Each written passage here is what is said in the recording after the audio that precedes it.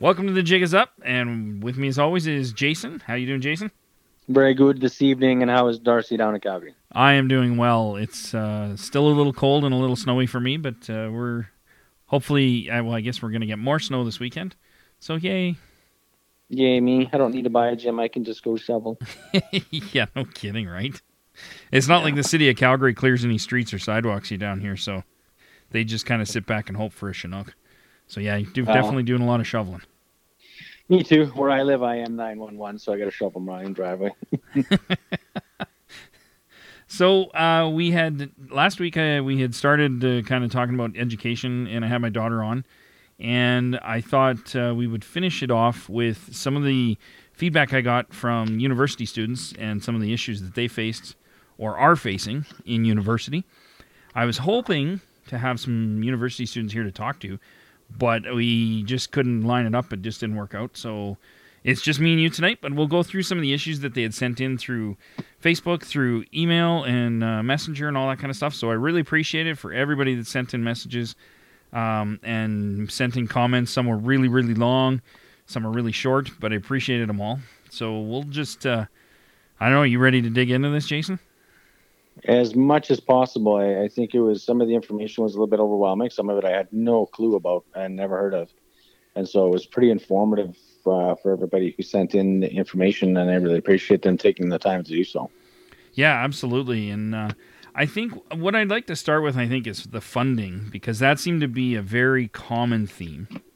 And even in the Métis that I've talked to in person, even if they're from Red River and stuff like that, funding seems to be a big issue.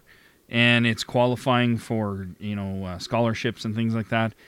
But even the hoops that they have to jump through in order to get scholarships. I know a couple of university students that did get scholarships, and man, the letters of recommendation they needed from community. They had to have so much volunteer time. That might just be a scholarship thing, but it just seemed like a lot of hoops to go through for what ended up being with some of them ended up being like maybe $1,000. So it's not like their education's just laid out in front of them on a red carpet. But I noticed that, What? I thought all Métis people just got free education. yeah, didn't you know all Indigenous people get free education? Yeah. Yes, and we'll get to stereotypes in a minute here. Um, but so one of the big things I noticed was the Inspire, and people are not too happy with Inspire as an organization and how they handle their scholarships or their grants, whatever they call them, bursaries. Basically, essentially, if you didn't have your cartel card, you didn't get anything. So this leaves out certain organizations like, even the Northwest Territories. There's the Métis guys that are working on the first Métis land deal in Canada, and they're not. I don't think they qualify because they're not part of the cartel.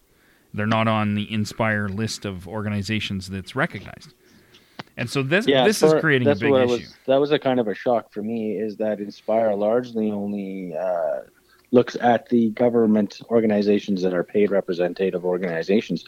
So if you're not part of a government paid organization, you are back of the bus. Well, that's just it. And they don't look at communities. They don't look at community support. Nothing. It's if you don't have a cartel card, then you don't get anything. Which that just doesn't seem right to me. But that's what a lot of people faced, and that was a reoccurring comment. I bet you if we got 20 messages, that was probably in 16 of them was the problems with Inspire and how they give out their bursaries. And Well, that was really problematic for me because, it really shows that the government doesn't believe in the freedom of association for Indigenous people. oh, absolutely, yeah. No, it forces you to be part of a group that whether you can or choose not to be. Um, and I think that is problematic. I think it's not a way for Indigenous organizations to handle Indigenous people and Indigenous students. It's not fair, and like you said, it violates your charter, right? So, you know, Yeah. and there's nothing in there. It doesn't take into account that let's say I was capable of getting my card in the cartel, but I choose not to and go with a different organization, well, you're out. You don't get any funding. So it isn't even applying funding to one type of Métis. It's only applying funding to one organization of Métis. Yeah. Which to me is a huge problem.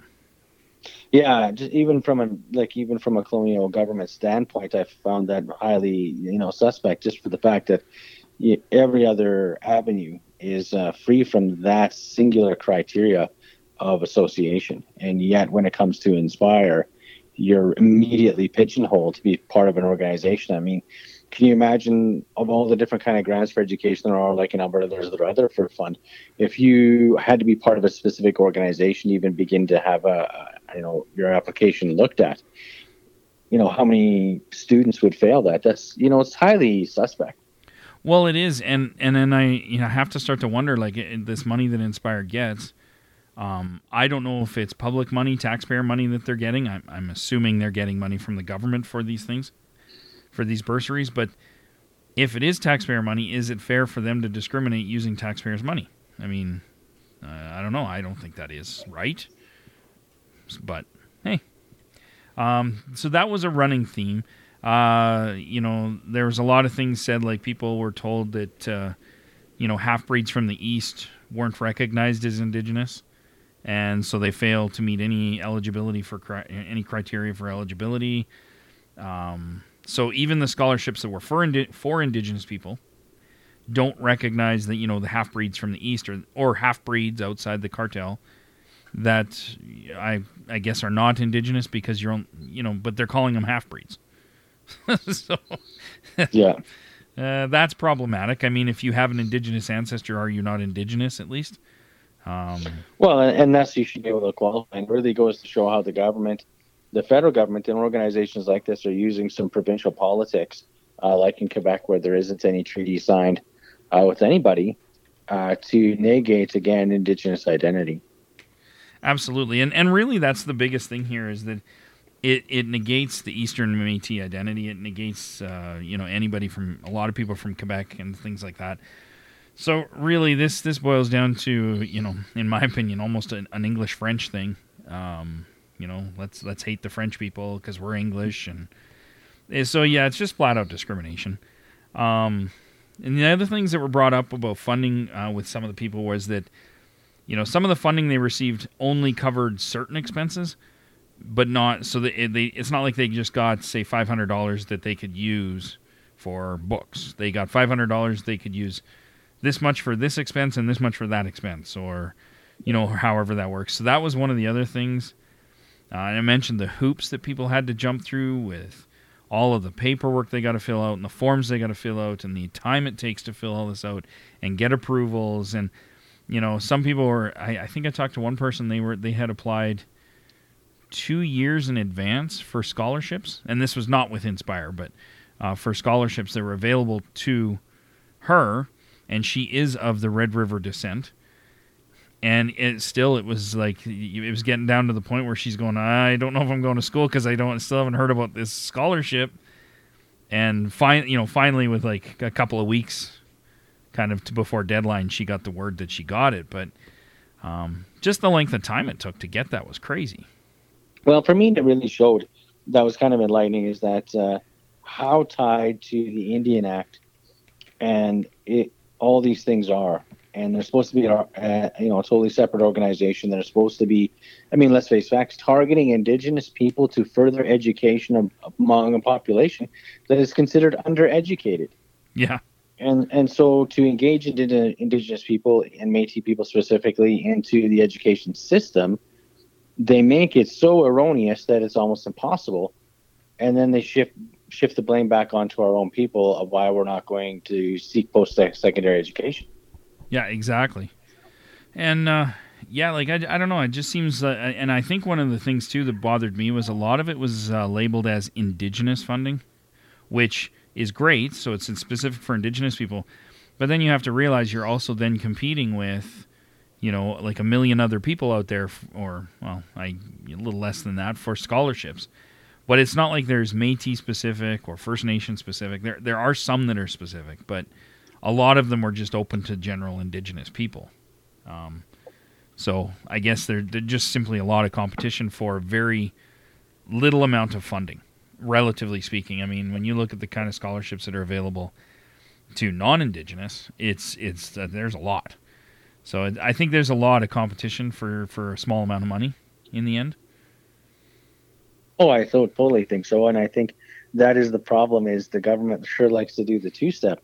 Is they talk about reconciliation, they talk about in funding for Indigenous people, Métis people. They talk about education and trying to enable more Métis people to access the system, right up until you actually need the money. Yeah, exactly. And then what was really enlightening to me is there's all the barriers. So a lot of, again, government word that really turns into no action and is punitive to students. These aren't business people. They're not grant applicators. These are students trying to apply for funding. Yeah, absolutely. Absolutely. And then one of the last things about funding that somebody had mentioned was that they did get support, which was great, but they got it in like their final 2 semesters of their degree. So it was kind of like, well, you prove to us that you're going to graduate, and then we'll help you out right at the end. Which, like this person said, that is great, and it definitely was helpful, and he's not going to complain that they gave him some money. But it was just that for the first 3 years, 3.5 years, it was like, tooth and, scrimping and saving and trying to get by on next to nothing. So I don't know. Maybe that's you got to pay your dues before you can get some money from. I don't know. Yeah, typical. Right when you need it most is usually by the 4th year. I'm not a big university guy, but you've settled into the rhythm of school. It's usually right out of the gate, boy, that you need the most help to do anything. Yeah. And yet that's when the government is supposed to be working to solve these roadblocks, put up the most. Yeah, exactly. So, yeah, it definitely was not a lot of stories about the wondrous free education that Indigenous people get. There was not, didn't receive any stories about that. So, we're still waiting. And then I think moving on from funding, which seemed to be a very huge issue, and I don't want to downplay that, but it was, those were the reoccurring themes. And I think the biggest one out of all that was the fact that if you're not the right kind of Métis, then screw you, you get nothing, take a walk. And that's, to me, that's just really sad. You're taking somebody who's 18 who may or may not really know what's going on in Métis political world, is just starting out in life, and then they get like gut punched like that, saying, "Oh, you're not the right kind of Métis, see you later." So I think it sends the wrong message. Well, I think, I wonder even the legalities of it, because it's restricts the freedom of association. You don't have a choice whether you are the right kind of Métis or you're not. The government has sided with an organization's card, and I really dislike that. Absolutely. Yeah, and the thing is these are not scholarships that are run through those organizations. These are independent organizations offering bursaries and scholarships and things like that. So I can understand if the one of the cartel organizations decided we're going to have a scholarship or a bursary. It actually makes total sense to me that they offer it only to their members. That is reasonable. Absolutely. Yeah. But when it comes to Inspire or any other organization that's independent of them, well, I don't really think you should be discriminating, because that's what it boils down to. It's pure discrimination. So yeah. And then that's a good segue into the next kind of set of issues that was brought up, that was sent to us, was discrimination. And it's not only just East versus West. There's so many facets to this on a university campus. So first, we're going to start off with in the Indigenous spaces in universities. A lot of universities have an Indigenous center, Indigenous area kind of thing for Indigenous students to go hang out and, be safe being Indigenous and be with other Indigenous people. And what I got from a lot of Métis were that those spaces weren't not necessarily welcoming to them. They weren't necessarily recognizing that Métis of any kind we're truly Indigenous people. 99% of what goes on there is focused on First Nation and Inuit, and very little to do with Métis. And so that was the first big thing, and I thought that was a pretty much.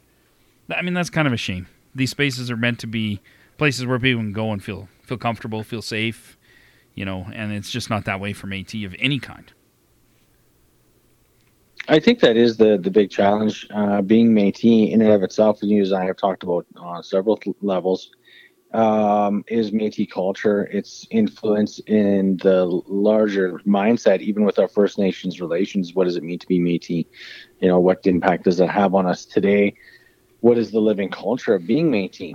And so, even outside of university, I think this is a relevant conversation.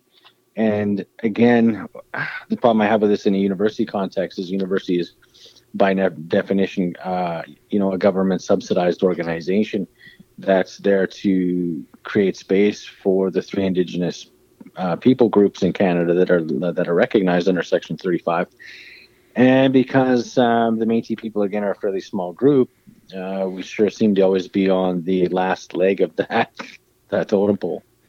Absolutely. And I think for me, I started thinking about like why would 18-year-old First Nation or 20-year-old First Nation or Inuit feel that way towards Métis people, and it actually started making me. It got me thinking about the things like with the MMF president saying to an AMC chief, "Oh, you guys don't own the land," and it just made me think of a lot of the animosity between Métis and First Nations groups.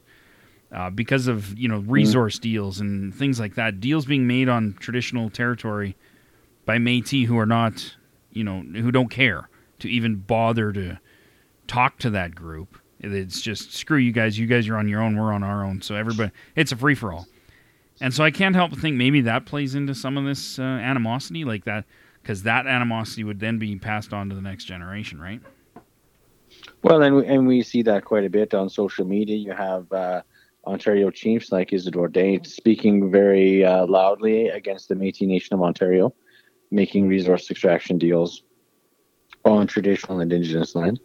And so there's no doubt there is this ongoing separation, and we have, we've talked about this too, about reconciliation between Métis people and our First Nations relations. It's very sad that would then spill over at the university level. Absolutely, and this is something that I think it came up a lot, and I've actually had a lot of people tell me this that I've spoken to just in person over the last 2 to 5 years or whatever, coming in contact with Métis people going to university. I've heard this a lot. There's and I mean a resounding theme for a lot of Métis is they just don't feel comfortable even saying they're Métis in any group. And they're going to university. They're taking that with them, and so it's almost like they're so afraid to even identify as Métis. I mean, that's just a shame. That is the sad reality of what all of this Métis identity politics and bullshit really amounts to. Is we're passing it on to the next generation, to a lot of people who are even afraid to say they're Métis, and that's what we end up with today. Yeah, and that was an eye-opener again on that specific topic, is to see how much this politics has boiled down to basically, in my mind, putting the next generation of Métis kids right back on the road allowance. Yeah, absolutely. Totally sidelined in the Indigenous conversation, where we have kids growing up today who carry the same shame center that people's grandparents carried. Yeah, absolutely, and I you can't help but look to our generation of what's going on in the Métis world. I mean, 5 minutes on Facebook will tell you all you need to know about why it is university kids feel ashamed to be Métis. I mean, go on Facebook; it's pretty easy to tell. And Lord help you if you go to the University of Alberta. Like, I can't imagine a more absolutely hostile environment to try to hang on to or talk about a Métis identity in such a hostile, identity politic ridden environment. Well, absolutely. I mean, you got two guys up there that have written books that are just absolute garbage about Eastern Métis, and of course that they're teaching it. So yay, that's great. So yeah, to me that just is a real shame for what all these cartel organizations they like to brag about how awesome they are, and yet there's kids going to university that are ashamed to say they're Métis. And I've talked to people with a Métis Nation of Alberta card who are like that. So it's not just Eastern Métis or the other Métis or small M's. It's people who maybe they didn't grow up in a real connected family because the Métis Nation of Alberta doesn't do anything to connect families to culture. And so their parents didn't do anything to connect with culture. So they have a plastic card. They got an Inspire Award, but they don't know anything about it, so they're afraid to talk about it. And that's another shame of what's been happening in Métis world, at least in the cartel homeland. Exactly, and then that boils over to that space, right, where you have a very strong Indigenous First Nations culture and a very strong Inuit culture. That only even further highlights the discrepancy of how not that's so with Métis people. There's not a strong Métis culture, regardless of what people would like to tell you. Absolutely. And a lot of the comments too that people got were things like, even though you might be Métis, but you're not Indigenous enough. Sort of a general attitude towards Métis that they had to prove their indigeneity, like I don't know, through somehow. Like, it does going to sweats on a regular basis make you more Indigenous or less? Or, so I think there was a lot of that feeling, too, of, like, how do I prove not only that I'm Métis, but I have to prove that I'm Métis and I have a strong Indigenous connection, like, that would please, these other groups. And I don't know how to do that. And I think it puts a lot of stress on Métis students going to university. A lot of stress they don't need. So. Yeah. And that's the real shame, is that instead of being culturally inclusive, due to the lack of these organizations promoting Métis culture, kids are floundering in that space and not feeling secure about their identity. No, and then what it does is it drives. They're there to get a 4-year degree, and so what they're going to do is go, you know what? It's just easier if I just don't even mention it. And if I just go through this whole university experience just being your average Joe Canadian, it's so much easier than trying to argue Métis and be Métis and blah, blah, blah. And then, the one girl I talked to or that she sent a message in, she was saying, like, even when she does mention she's Métis and she's of Red River descent, but all the other students are then like, oh, it must be nice to get a free education. So she's like, you go to these cities and nobody still has a clue. So it's just easier just to not say anything. It's just easier that way. So there's that side of it too, where the general public of Canada is so uneducated on anything Indigenous that those stereotypes of free education and all this stuff, don't pay taxes, that's just prolific in universities today. Oh, absolutely. And I mean, even if people had an iota clue about what being Métis is, then you get the same rhetoric with that as well. The Red River resistance and the Ori rebellion, and how old Louis there was hung because he's a traitor. Mm-hmm. It just doesn't end, right?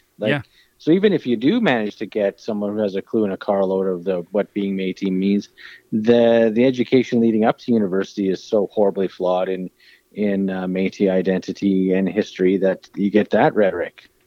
Oh yeah, and that's a great lead-in, because the next thing I was going to talk about was exactly that. Many of them mentioned that the actual Indigenous classes that they took on Indigenous history, Indigenous people, Métis people were a very short, brief part of that. The history was really glossed over, and it's still a Red River Rebellion, and Riel is still a traitor. That's what's being taught in university. And so it was like, you take an Indigenous class to learn about Indigenous people, and what you learn about is First Nations, Inuit, and the Métis. And there was a rebellion, and they hung the traitor Riel, and that's it. That's good. So it's just like you said, only that's not just high school, that's university too. Awesome.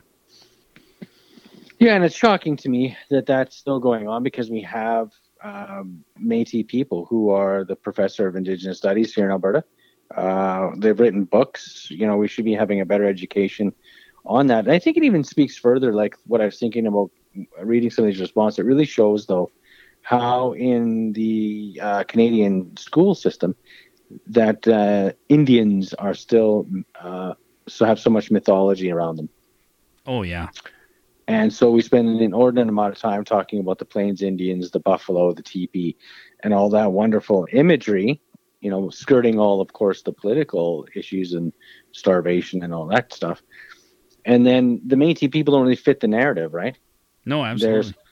Because the Métis people really are the fur trade transition in between people. But you need to, and I think this is very much the educational process, is that they talk about our First Nations relations, and then their time comes to an end, and immediately settler society takes off. Yeah. And, Métis people are in this, no man's limbo right up until, we shot a few government people and they hung Riel. Well, then back on to Canadian politics. Yeah, exactly. Yeah. Well, but then Manitoba was formed, so it was all good. We're all done now. And then there's a little skirmish somewhere else in a place called Batoche, but other than that, we're good. So you're absolutely right. It's like a stopgap between, First Nation, like, those Indigenous and settler life. Yeah, because the whole teaching on what I found from my own experience is the First Nations discussion comes to an end with the signing of the treaties. And somehow that magically made way for the settler society. Yeah, absolutely. And so there's not this talk of the whole fur trade industry and how the Métis people drove that, or how Métis people played an integral part in the signing of those treaties and as interpreters and guides and all the beautiful tapestry that Métis people played. It really doesn't fit the narrative of there were Native people here, treaties were signed, and then they gave all the land to the settlers. And so Métis people are kind of this, Yeah. Well, and I think it plays into the same old stereotype that, this was a savage land full of savage people, and we came and tamed it. And as soon as we signed those treaties, then Canada and the beautiful country that we have today was formed. And you're right, it just kind of skips right over how that happened. It just magically went from savage to beautiful settler life. Well, and I think that's why the Métis people have and still are pigeonholed as it's a resistance, it's a rebellion against what is in the settler mind righteous progress. Mm-hmm. And to really get into the meat and potatoes of why the Métis people stood up against the expansion of settler society is to delve into that whole conversation. And when you have kids growing up in through the high school system and then into university, you can't go to the high school and then go to the university and have them totally contradict your education. Absolutely. Oh no, kids, we're sorry that all that shit you learned from grade 1 to 12 about, the treaties and all that stuff. No, that was all wrong. Yeah. Yeah, absolutely. You're not going to suddenly transition into learning the true harshness of colonialism and how Canada was built. No, that would be difficult. Let's just stick with the rose-colored glasses. Yeah, and for me personally, I think that's why really the whole Riel incident and gets glossed over. It's because you can't really get into the meat and potatoes of why that even took place. Well, that's just it, and I think the way it's seen, honestly, is that it is just a small, tiny bit of time, and so therefore it's really not worthy of spending a lot of time on. Yeah. And so I don't know. It's really sad, but again, that goes back to our conversation of exonerating Louis Riel, because you go to universities and they're teaching them that it's a rebellion. He was a traitor, because that's what the government what he legally classified as. And so it goes back to that again. We could have that conversation again. I know we could. We've had it twice now. But that is it is another highlight of why that is so important, is to change the narrative right from kindergarten, right through university, and right through all your master's and PhD programs in Indigenous studies. It needs to change. Absolutely, yeah. So it's kind of a sad statement on university as far as their Indigenous programming when that's the case, when Métis kids get to class and they think, okay, well, I'm gonna even if I don't have a lot of knowledge on Métis history, now I'm going to learn it because I'm taking Indigenous studies classes. And they still don't get it. So, Yeah. there's that thirst there for knowledge, I think, and it's not getting satisfied. Well, and again, it's all misinformation, and it's a misappropriation of Métis culture and Métis facts to suit the colonial narrative, and that's in the modern society. This is the dichotomy we have, and it's a real challenge, I think, for kids. You want to go to university because you want to get that degree, you want to increase your knowledge level, and you're going there, and it doesn't matter how much you know your own Métis history or not. You have a professor at the front now who's teaching it this way, which means any test you write, any information you're required to write down, now has to be from that slant. Exactly. Well, and I think that's a real tragedy. It is, and it makes it, I think, again, it adds more stress to his students, because if they do know the history, are they going to sit there and argue with their professor? Are they going to take on that role as the guy who's going to educate, or the gal who's going to educate the professor? That's a lot of pressure on a kid. Well, and that always goes real well, right? When you really take on your professor. Yeah. You always get really high marks, I hear. Yeah. Yeah. Nothing goes better for you fast tracking your education than duking it out with your professor about who knows more. Exactly. So yeah, it's I think there's a lot of shortfalls, and when we talk about funding, I think that's kind of step one of this whole process of what needs to be revamped when it comes to university education and specifically Métis people. Funding is one thing, but I think all these other things, the discrimination, things like that, is a huge issue, and we're not even done yet.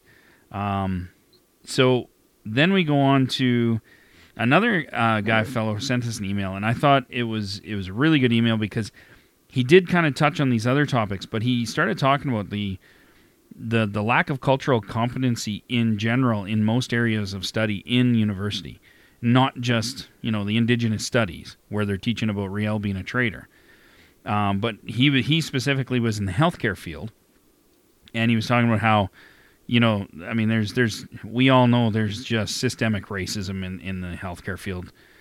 If you think there's not, I beg you to pull your head out of the bucket long enough to take a look around. But he was talking about how you don't believe there's racism in the healthcare system. Just put on your powwow gear and go into the merge unit. Yeah, exactly. So he was talking about how when he's taking these classes, there's barely even any mention of indigenous issues or indigenous people, or perhaps how to be culturally aware for indigenous people, or some of the problems that indigenous people face, and so to be prepared for that. Like, there's just hardly any mention of indigenous whatsoever. And so I thought that was a really good comment to make, because he said, in most fields, no matter what you're in, whether it's healthcare or law or, philosophy, there's just very, very, very, very little to know cultural competency when it comes to Métis indigenous people, but Métis people as well. Mm-hmm. So. And that's a tough one, because you typically think of healthcare as the pharmaceutical side of things, or merge units or things like that, critical health, and there's not a lot of sensitivity to our traditional ways, our traditional knowledge, and it doesn't create a space where that again it isn't mocked, right? Like, what kind of backwoods savagery is that? Exactly. Yeah. No, that's absolutely it. And we do have some hospitals in in Canada. I think there's a couple of hospitals that have done something like put in a sweat lodge or something like that to help, their indigenous people with their healing. And they found that it has a really positive effect, but that's not being taught in university. So These kids coming out of university are then getting to the hospital going, whoa, what's this hut out here? How is that helpful? That's miraculous. I never learned about that in school. And it's kind of sad that, well, if you're going into a field, they should kind of be teaching you about what is going on in that field, in my opinion. But so I thought that was sad. And I know from talking to other people, when you look at something like law, there is almost next to no time spent on the Indian Act or Indigenous law, unless you want to specialize in that kind of law. And the sad thing for me on that is when you look at the amount of Supreme Court cases, and I read some stats about a year ago about this. The Supreme Court has made more decisions on Section 35 and 91 of the Constitution than all other areas of the Constitution combined. And those two areas obviously relate to Indigenous people. So Indigenous law is a big thing, but they don't even teach it. No, and I think again that's the real problem is you see this thread weave through there of the narrative of Indigenous history played in Canada, and it spills right over into, how can we talk about Indigenous law? How can we talk about the unsettledness of treaties, the unsettledness of Métis land claims and Indigenous lands claims in general, when we teach opposite all the way up through high school that the treaties ended the Indigenous claim to land and made way for settlers. Yeah, exactly. Well, then why is Indigenous issues and land claims and all this stuff hogging such mass space in the Supreme Court of Canada? Absolutely, and I think even if you looked at I'm guessing that the legal costs that the government of Canada incurs, I bet you the vast majority of them are probably for Indigenous issues of some sort. Well, they definitely have some of the highest price tags attached to them, right? Well, yeah, because everything's got to go to the Supreme Court, first of all. But there's just so many of them. I mean, look at right now. There's another guy launched a lawsuit in Saskatchewan about the 60 scoop and leaving Métis out of that. So there's one more that's going to have to go to the Supreme Court. And these things, it's just a constant stream of court cases. We were talking last week about a court case where I was sitting there listening to the Supreme Court of Canada arguments, and this stuff just continues and continues. And what I thought was interesting, though, is you're teaching this colonial law system, but you're leaving out the Indian Act, which is part of the Constitution. So we're going to teach our Constitution to our lawyers, but not that part of the Constitution. Let's leave that part out. Yeah, and again, it really shows the dichotomy in the education system where there's this quiet underlying current that we just don't talk about. Well, yeah. I mean, what message does that send? It sends it to every student in law. Well, obviously, the Indian Act isn't that important. Otherwise, they would teach it. So Indigenous issues aren't that important now. Well, it settles it right from childhood up and right from the education system up. And it says that Indian issues are resolved. And there's that underlying current that Indian issues and First Nations Indigenous issues are resolved. Yeah. And yet what that does then is if they're resolved, we're a bunch of whiners who aren't happy with our settlement. And that's why we keep going to court. Yeah. And that is that's the general attitude of the Canadian population. It is. Yeah, absolutely. And, it's funny because just recently I had an experience where I got to kind of listen to a conversation between somebody who is an immigrant to this country, and the general attitude they had about how and it came across that way to me was their general attitude towards Indigenous issues was like, look, Canada's a pretty good place. I don't know what you're complaining about. And it's like, well, but again, that's what's being taught out there in schools. That's what the general attitude is from the vast majority of Canadians. So it's no surprise that people, immigrants are starting to feel that way and things like that. So it very much does meet that narrative you just were speaking of that, Indigenous issues are dealt with. Let's just move on. That's in the past. Yeah, and then if we want to challenge that, it's Indigenous people who have the problem. Yeah, absolutely. Absolutely. And then this kind of, it harkens back to a comment I received from Minister Carolyn Bennett on one of her Sunday chats, where I asked her a question and her response was, well, they've added funding to the court challenges program, so feel free. And I've talked about how, the government telling its people to sue them. But this is where we're at today, and, it's crazy. Mm-hmm. But I guess we should... Let's get back. I'm getting ranty, I can tell already. So let's get back to education here. And I think, so some of the last few things, there was the lack of competency in most areas of study, which obviously leads to huge gaps. I mean, when you don't teach anything about an entire people and then you expect those students to go out and help those people and they have no understanding, it creates huge problems, which is where you get the systemic racism and things like that. And then again, I think the last thing was just the assumptions that general Canadians have about the free education. Questions like, well, who are Métis people? What is a Métis? And things like that. All that people, these people that sent us comments and emails, that's what a lot of them came up with, was they get a lot of that. So Absolutely, yeah. Which is really sad. I mean, and I've noticed it lately too. When I say Métis, like, or I give somebody my email and it's got Métis in it, they have no idea what I'm talking about. Yeah. So, and that's the whole challenge that you and I've talked about lots. We have these huge government-funded organizations that are there to not only, or should not only, there to lobby the government on our behalf or take them to court when it's necessary, but should be the systemic source of the promotion of Métis identity and Métis culture. And it hasn't happened in so long now that we've had generations of settler society grow up who don't understand who the Métis people are. They don't understand what role we've played right across Canada in any avenue. And so really, what does it mean to be Métis? And I think, tonight really highlights, it doesn't matter whether you're Métis and you're going to university or you're a settler and you're going to university. The same question is still valid, is what does it mean to be Métis? Absolutely. Yeah, absolutely. And I think the thing too for me is, it doesn't matter what card you have in your wallet. It doesn't matter whether you're the big M, little m, or whatever crap-tastic thing is on Facebook these days. The bottom line is this is what Métis kids are facing, or Métis young men and women of all types. That's what they're facing.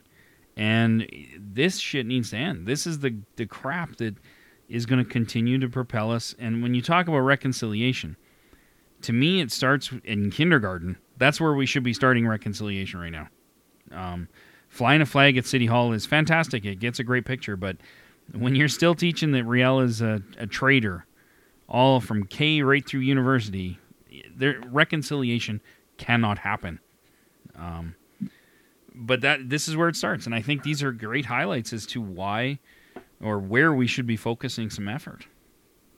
I think so. And I think that the counter to that too is we have to really look ourselves in the mirror and take back the conversation. We need to own the space. So when it comes to, the conversations about community and ties to community, that we have a very clear and defined idea of what a vibrant Métis community looks like in the present tense. Yeah, absolutely. Absolutely. And I think for me, one of the biggest things that I would love to see is I'd love to see more Métis people with the confidence to stand up and say they're Métis and not bow down to the, the fear of being intimidated by a room full of other Indigenous people. We have to claim our space back. We have to stand up and be there and be heard. And sadly, for a lot of people, both First Nations and non-Indigenous Canadians, is you may actually be one of the first Métis they've actually come across that they know of. So, yep. that they've ever heard say they're Métis. I mean, I know a lot of people that I work with. They have no idea I'm Métis because I'm not that close with them. So, yep. so we got to remember. I think the challenge too is, as I know, as a parent, it's something that we've worked hard to do around my house, and I know it was one of the driving reasons why we started the camp, was to be able to provide that cultural space for people who, as parents, didn't grow up with a strong Métis identity, and aren't don't have that background in themselves, and then have children and they're not sure what to do with that or how to reclaim that part or that space in their life. I think that's why our culture camp and camps like that are so vitally important. Absolutely, I agree. I think that's one of the things we initially intended the camp to be. One of the you drop your kids off and we take your kids for a week and then you come pick them up. So that's great, and maybe one day we will get there. But I think one of the nice things that I've realized about having it a family camp where the parent or guardian has to come with them is that they do get to learn as well as their children do. They do get to take part in the activities, and they do it with their kids. So it's kind of like a bonding experience for them. But it's building that culture within the family. And we are a family-based people. We are very much kin and family. And I think that's one of the great things about the way the camp is right now, is that we're asking families to come out to camp for a week and learn what it is to be on the land and connect with the land and be part of a culture and these things together and do it together. So I think that's been a surprising positive thing that's come out of our camp for me. Absolutely, and that's one thing I'm looking forward to building on again this year, is to be able to expand on that and hopefully have more of those shared experiences. Yeah, absolutely. And I guess on a good note, we do have a few people that have RSVP'd for the camp, so that's great. We're up to, I think, 10 people now want to come to camp. So, woo-hoo. Yeah, that's really awesome. So I don't know if there's anything else that you wanted to talk about as far as education, even going back to last week's conversation about K through 12 kind of thing, and then university. Is there anything you want to kind of last comment, Jason? Get on Facebook and support the Exonerate Riel thing. We need to get behind that and make that a reality, because I think we need to take those words out of the curriculum: resistance and rebellion and traitor. Yes. I think if your kid is going to be going to the public school system and having to be in that space, then we need to own that conversation as Métis people, and it starts with exonerating Riel. Absolutely. I would totally agree with that. Yeah, so everybody get out there. I think there's a petition. You probably can just Google search exonerate Riel and you'll get the petition. But yeah, I couldn't agree with you more, Jason. We have to get moving on these things. And the only way it's going to get moving is if Métis people do it. We can't leave this to, people who don't care, like the cartel. So it takes more than your signature and mine. Well, it sure does. And I think what it takes, too, is it takes emails and phone calls to your MP, your MLA. Start hounding these politicians, because they will move if they start getting enough noise made in their general direction. Absolutely. And, it's been to the House of Parliament a few times now, and it's never happened. But I certainly would like to see that happen in my lifetime. I'd like to see my daughter go to university in 8 or 9 years if she chooses to, and I would really like her not to be learning that in university. So let's make this happen. We can do it. That's right. So what events do we got coming up this week now? Well, there's on February 14th, there's the annual Valentine's Day Women's Memorial March to honor missing and murdered Indigenous women. So again, get out there for that. Yeah, absolutely. So again, yeah, just get out there. It's head to Facebook and search for it, and you'll find it. And next week, I am hoping, cross my fingers, to have an interview with the Walking with Our Sisters Calgary group that is trying to bring that to Calgary. And I think it's coming here, I want to say April or May, but we'll obviously get those answers next week when I talk to them. So, that'd be excellent. Yeah, I'm really excited for that. So look forward to that. And that is all I have for now. And Jason, anything? No. Try to stay out of the snow. Right on. All right, that's it for now. Until next week, the jig is up. You are the spark that's starting a fire that will spread across this land. And it will be a fire that doesn't burn, but a fire that cleanses. A fire that ignites in our hearts and creates light.